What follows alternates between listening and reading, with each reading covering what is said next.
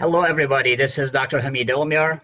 I am an MD, MPH. At this podcast, I sit with the world's experts in health education and community development to talk about current health challenges and ask them to share their experiences, knowledge, and thoughts with the people of Afghanistan and other developing nations so that they can learn from experts across the globe. I have two amazing guests today who are health experts and Fulbright scholars. Without further ado, I'm going to introduce each of the speakers and pose a few questions on the current situation in their countries, how they have managed it, and share their experiences with people and health professionals in Afghanistan and across the globe. Welcome, Dr. Jaber. Hello. Thank you, Dr. Hamid, for this invitation. I'm really happy to be here. Thank you for having us, Dr. Hamid. Thank you. Jaber Belkira is a Tunisian national and holds both a public master's in preventative veterinary, which is DVM, and a PhD in epidemiology from the University of California, Davis, as a Fulbright scholar. Dr. Belkira has been working on modeling emerging diseases such as Ebola, avian influenza or the bird flu, and coronaviruses. He earned extensive expertise in managing health and research projects in West African countries like Senegal, Sierra Leone, Guinea, and Liberia. Dr. Belkira is currently based in Tunisia, from where he manages his work. Dr. Belkira, welcome to the show. Thank you very much. I'm going to start with you Sure. and posing the questions that I'm pretty sure this is going to help us to learn from one another and to see how is the current situation and pandemic of COVID-19 going in Tunisia. Right. So the very first question, Tunisia's healthcare system is a fragile and yet it has coronavirus under control. What did Tunisia do differently to control coronavirus as opposed to other countries with fragile health systems? From what we know from COVID-19 right now is that it affects elderly people and other people with non-communicable diseases. And with regards to that, Tunisia has the oldest population in terms of age in Africa. It's still younger compared to Europe, but it really plays a role with COVID. Another important point is non-communicable diseases, and Tunisia is we're seeing basically the prevalence of diabetes, obesity, and other cardiovascular disease increasing in Tunisia. We are also not familiar with epidemics. The last one happened in the 1800s. It was a cholera outbreak, and we were put in confinement. The healthcare system in Tunisia is considered the second best in Africa. We have a well-trained healthcare workforce. Right. And we are also providing help in terms of health for neighboring countries such as Libya, Algeria, and other West African countries. The health workforce in Tunisia is being brain drained to European countries such as France or Germany, but also to Canada, UAE, Qatar, many other countries. In terms of infrastructure, it is really important to notice that there is a kind of a disparity between the public and the private sector. The infrastructure is modern and very well developed in the private sector. However, the capacity is higher in the public sector. And then in terms of geography, the coastal areas are more equipped and better prepared than the central areas of Tunisia. And that all affected the strategy that Tunisia took with regard to the strategy against COVID-19. Right. So, for example, Tunisia chose to have a centrally managed response. Right. and for that reason, the president and the higher government, the head government of Tunisia, put all power necessary to tackle the disease, and they even reduced the bureaucracy that we have in Tunisia in terms of decision making, and they empowered the Ministry of Health and all the the leads in terms of health to take faster, rapid, more efficient decisions. One thing that we all agreed on in Tunisia is the proactive measures the government took even before the appearance of the first case. So there was a strategy already put in place, and stakeholders knew what to do. Okay, even before the first case, which happened in March 2nd, right? As soon as the first case appeared, we closed the borders, I think on March 16th, so probably 2 weeks after the first case.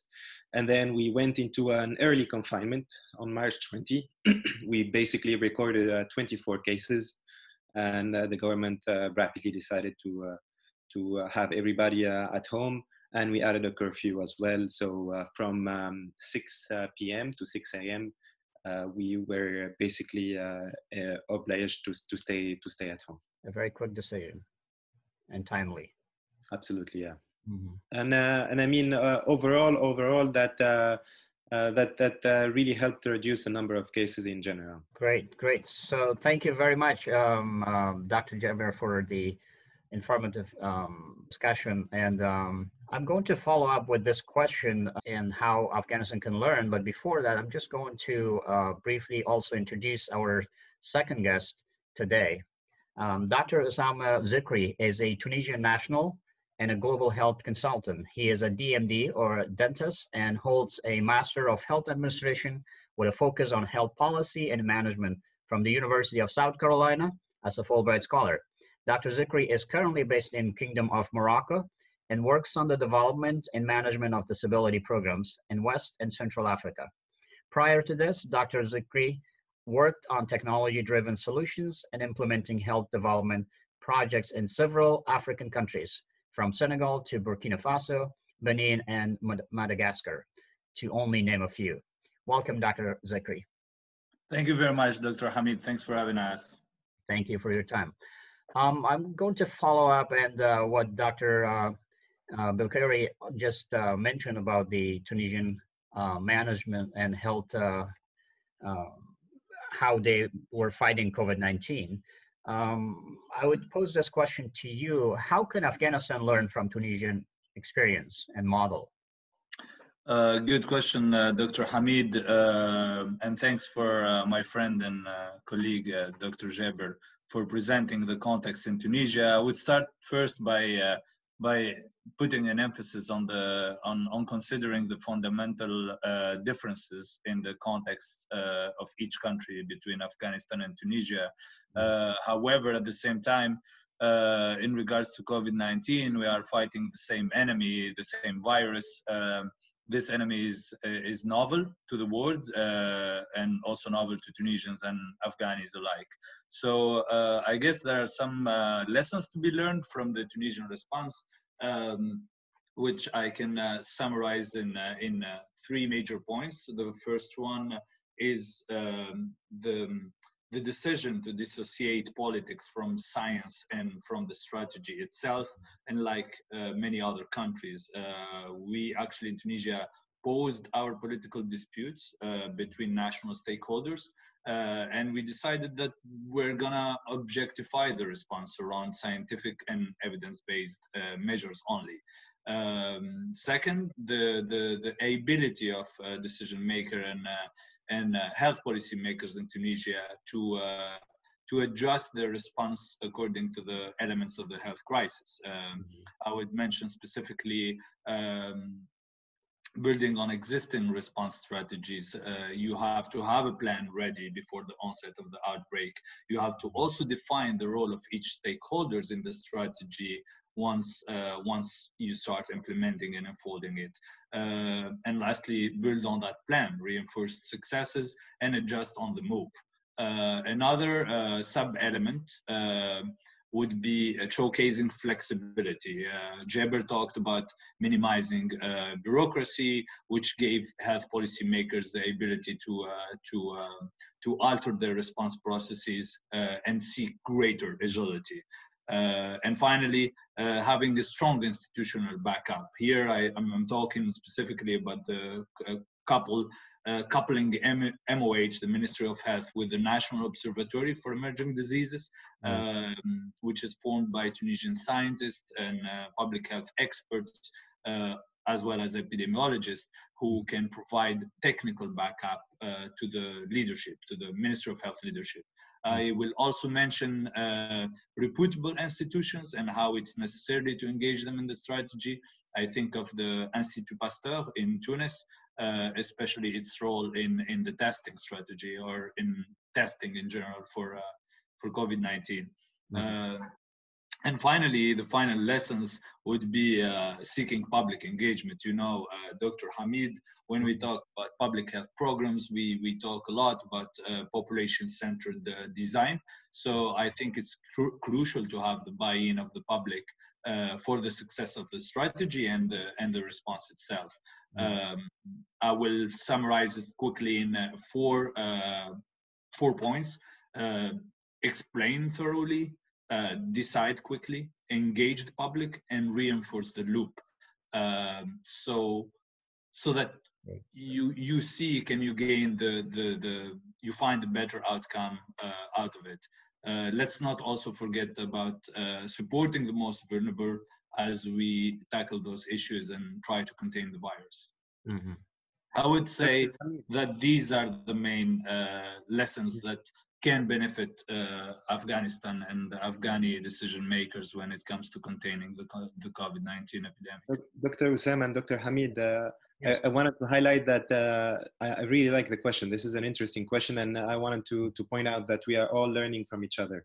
Absolutely. Because as Dr. Oussama said, this is something novel, and we are looking at different experiences all around the world and seeing what might fit the best or adapt these scenarios to what fit the best in each country. So, for example, we are learning from your podcast as well, and we are learning from other people's activities towards COVID-19 epidemic. Well, great. Thank you so much, both of you. This was very informative, and as you guys mentioned, it is this pandemic actually is new for everyone, and it's unprecedented. The transmissibility of this virus is really different than the ones we had before of coronaviruses. That puts everyone, every situation, every country, and every nation at risk and vulnerability. So we are trying to learn from one another, and the whole purpose behind this podcast and also the shows that I have is also to bring people to people so we can learn from one another across the world and share our experiences. Thank you again for mentioning that. Just following with Dr. Zikri, that you mentioned about how the Tunisian government and also you mentioned also somehow the private sector also took part in fighting COVID-19 back there. So let me ask you this question. Tunisia's health services are mainly provided by the public sector. Was this helpful in fighting COVID-19, or do you think the privatization of the testing centers would be also better?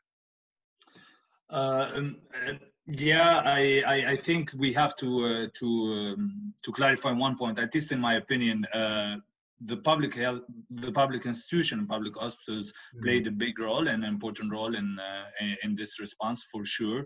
But I think the fact that the outbreak was considered a national security threat by the government and that the government leadership opted for a centralized response made public institution a de facto important player. However, Jaber mentioned this earlier.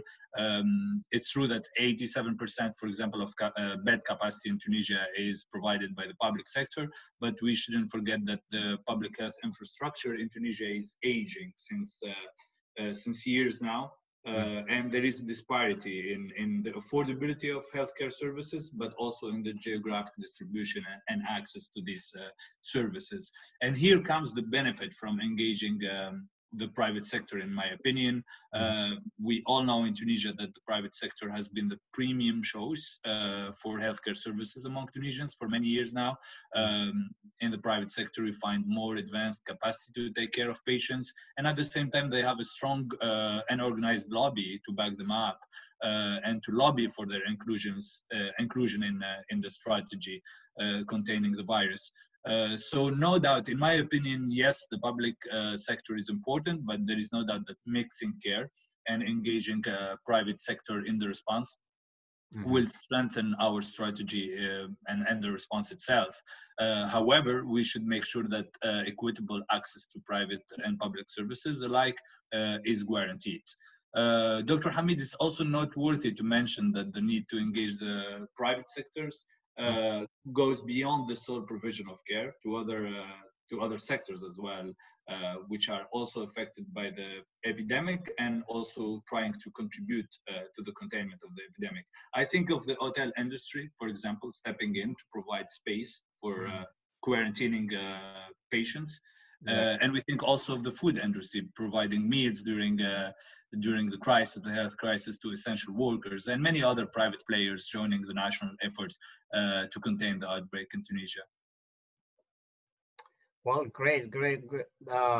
Thank you again for mentioning all these important key aspects of how to manage the crisis of this pandemic at this time. And you just pointed to a very key important part, that was how public can also take part during this time. Like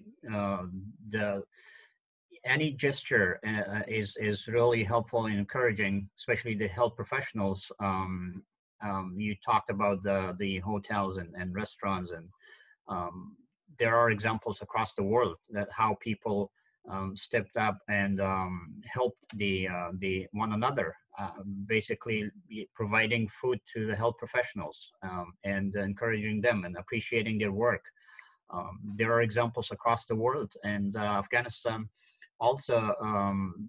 I read the tailor who was just an ordinary tailor, and he was working from home or at his shop just for for living. And after he learns about that there are people who they don't have masks, and he starts making masks with the little machine that he has, the sewing machine, and he made like 6,000 masks and distributed to people just for free. Impressive. I'm pretty sure there are examples across the world, and it really is the time that people should come together. Yeah, I think this is really important to know that health is not just hospitals and medicine and vaccines. Everybody could contribute, and as a matter of fact, I know in Tunisia that a lot of engineers or student engineers were creating face masks, for example, for healthcare workers in Tunisia, or I think in Morocco or other parts of Africa as well. There were a lot of masks manufacturing and even media, sometimes creating spots or radio channels just to help people understand the importance of protective measures. It helped a lot. It really does. So while I have you here, Dr. Belkaria, let me pose this other question from you here. How helpful was the Tunisian containment policy? First case was, as you mentioned, on March 2nd. Quarantine self-isolation started soon after the first case. Are people abiding by the public health directives? Let me tell you that we are not in confinement anymore, and this happened probably 3 or 4 days ago. So on May 11, I think, and as you can see, I got a haircut. So it was one of the exactly, and in a way, one could say that. One of the important factors that helped Tunisians, help with these restrictive measures was seeing what was happening in neighboring countries such as Italy or France. So that helped a lot to have people comply with confinement and curfews and other measures. That was the first thing. But then it's not a matter of complying; it's also sustaining it. Right, as you know, sometimes confinement or curfew lasts for weeks and months, right? And then the first week might be easier than the second, and the second might be easier than the third. right? So it is the government that has to understand sometimes the social situation that the population goes by, and then understand that people need a job, need money, need food, and try to respond to that. And that's where the social sciences and social scientists play an important role, right? And then in terms of how Tunisia did, I mean, from an epidemiological perspective, in terms of number, we can say that it worked out pretty well. We were able to flatten the curve, right? And we were able to reduce the number of cases. Now we are at 0 case for 5 days in a row, which is amazing. Congratulations! Right? That is great. Thank you very much. But I mean, it's not a reason as well to stop, using protective measures and being careful. That's really important, right? And then our healthcare system. So in Tunisia, we have 500 ICU beds. They didn't get overwhelmed, which is fantastic, right? So we succeeded. Yeah. Now, if we look at the dynamic and how this happened, of course, we could have done better, and it's a learning experience. So, for example, the government relied on people's goodwill to self-quarantine after at the beginning, when they first arrived from Europe or from other areas, from China that have been endemic for coronavirus, and people failed to respect self-quarantine, right? And that led to more and more cases, right? Another important factor, which is providing protective equipment for frontline workers, right? That came late, and that caused many cases in our valuable healthcare workers, right? And that could have been avoided. Sorry, go ahead. You just mentioned about this while you follow up with the first question. You pointed out also to the PPEs, or the protective equipments, that you acted, or the Tunisian government acted later. We also have the same challenges back in Afghanistan, and unfortunately, a country where economically it's not stable and depends on the international support. We unfortunately lost already 10, 12 health professionals, most of them doctors. I don't know, partly it was the reason maybe we didn't have enough PPEs, and there could be other reasons. Yeah, it's a really complicated problem to solve, I think, especially when in our countries sometimes, and not just in our countries, to be honest, right? And we've seen this happening in a lot of developing countries and a lot of developed countries. It's something that everybody had to face, the shortage of protective equipment, and it's a lesson to learn for the future, right? Another important factor that could have helped was seeking help from or looking at experiences or allying with other countries to help with this global health issue, right? And perhaps Usama, you can probably comment on that. Yeah, absolutely. I mean, Jaber touched based on an important point, in my opinion, which is seeking outside experience, or exchanging outside experience to combat the epidemic. Let me remind the audience that Tunisia is in the middle of a democratic transition for almost a decade right now, and at the same time, it's a country not familiar with epidemics and communicable diseases in general. So we could have done better for sure, and we should be able to do better. And one important elements or tools to do better is to seek outside experience, to strengthen our regional and international collaboration with reliable stakeholders. I know that Tunisia collaborates with multilateral institutions like the World Bank, the WHO, which is very important, but we should also seek regional expertise, and it should be something that we work on it actively, and we can involve our diplomacy in it. I think of CDC Africa. I think of collaboration with the African Union, African Development Bank, and many other regional stakeholders that could help. From an internal perspective, from within the country, I think we should do better in terms of like conducting retrospective assessments. Unfortunately, this is a pain point in Tunisian public policy or Tunisian decision making in general, and for many years. I think there would be time that we need to go back and reassess the response and the results and the different factors involved in the outcomes we have, be it good or bad, and we need to draw the right conclusion from there. And most importantly, we need to revamp our emergency response capacity and preparedness. I think of the National Observatory of Emerging Disease, which is supposed to be a CDC-like institution, but they for sure need more resources, human resources, financial resources, and more prerogative on the ground to implement strategies and enforce them, most importantly. Mm-hmm. Well, great. Thank you again. While I have you here, Dr. Zikri, let me just ask you this final question.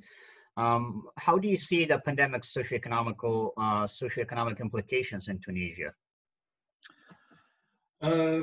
I would say that Tunisia, like many other countries in the world, the future is uncertain for sure. We've touched based on the necessity to support the most vulnerable population of the society during the epidemic. Let me also mention that the Tunisian government, the current Tunisian government is a newly elected one. They picked up work in 2020, and they already had so much social pressure from years of a democratic transition and fragile economic situation, which will probably get worse. According to the World Bank, Tunisia's economic growth is projected to contract by 4%. We have already been struggling with low single-digit growth rates. So I think here that tough years are ahead for a fragile transitional economy, like any other fragile transitional economy in the world. There will be a strong contrast between social pressure and liberal trends when it comes to government decisions, and also the government itself will be under test because they provided electoral promises socioeconomically, and they need to implement them, and they need to succeed in the reforms they promised. And it's going to be a very difficult task, I think, for the government and for the population alike.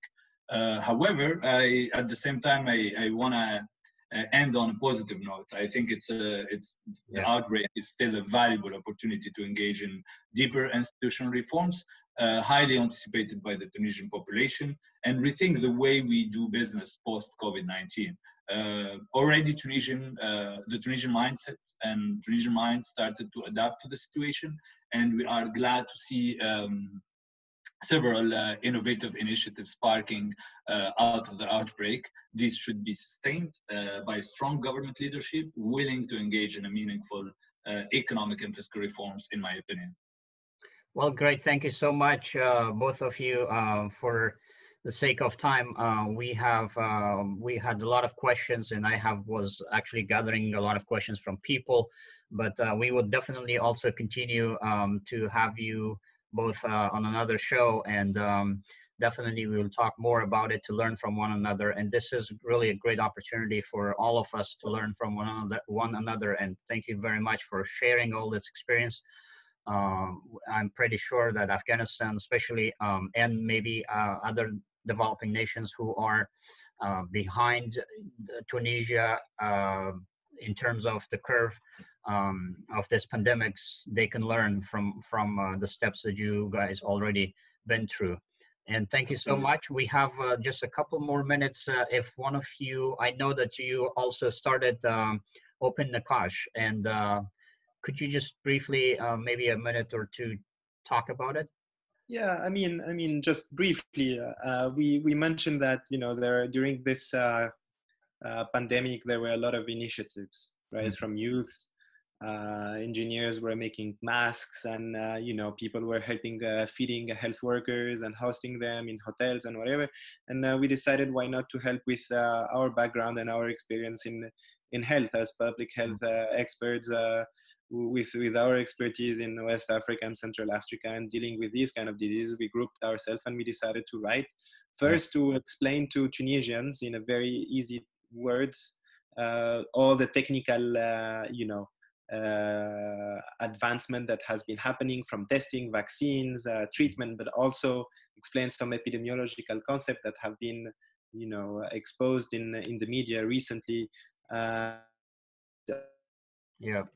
Against fake news in social media, and that's what we decided to start writing, and we are progressing these days, and we are always looking for people to contribute and help. It's very exciting. Yeah. Thank you so much. Thank you for sharing about Open Naqash too. Of course, that is a great initiative, and that's why these shows like mine also is trying to bring people together and learn from one another, as I said. And it is basically just from people to people, so we can learn from one another. Thank you again so much, both of you, Dr. Zakri and Dr. Zakaria, for your time. Thank you very much. Thank you for having us. Thank you.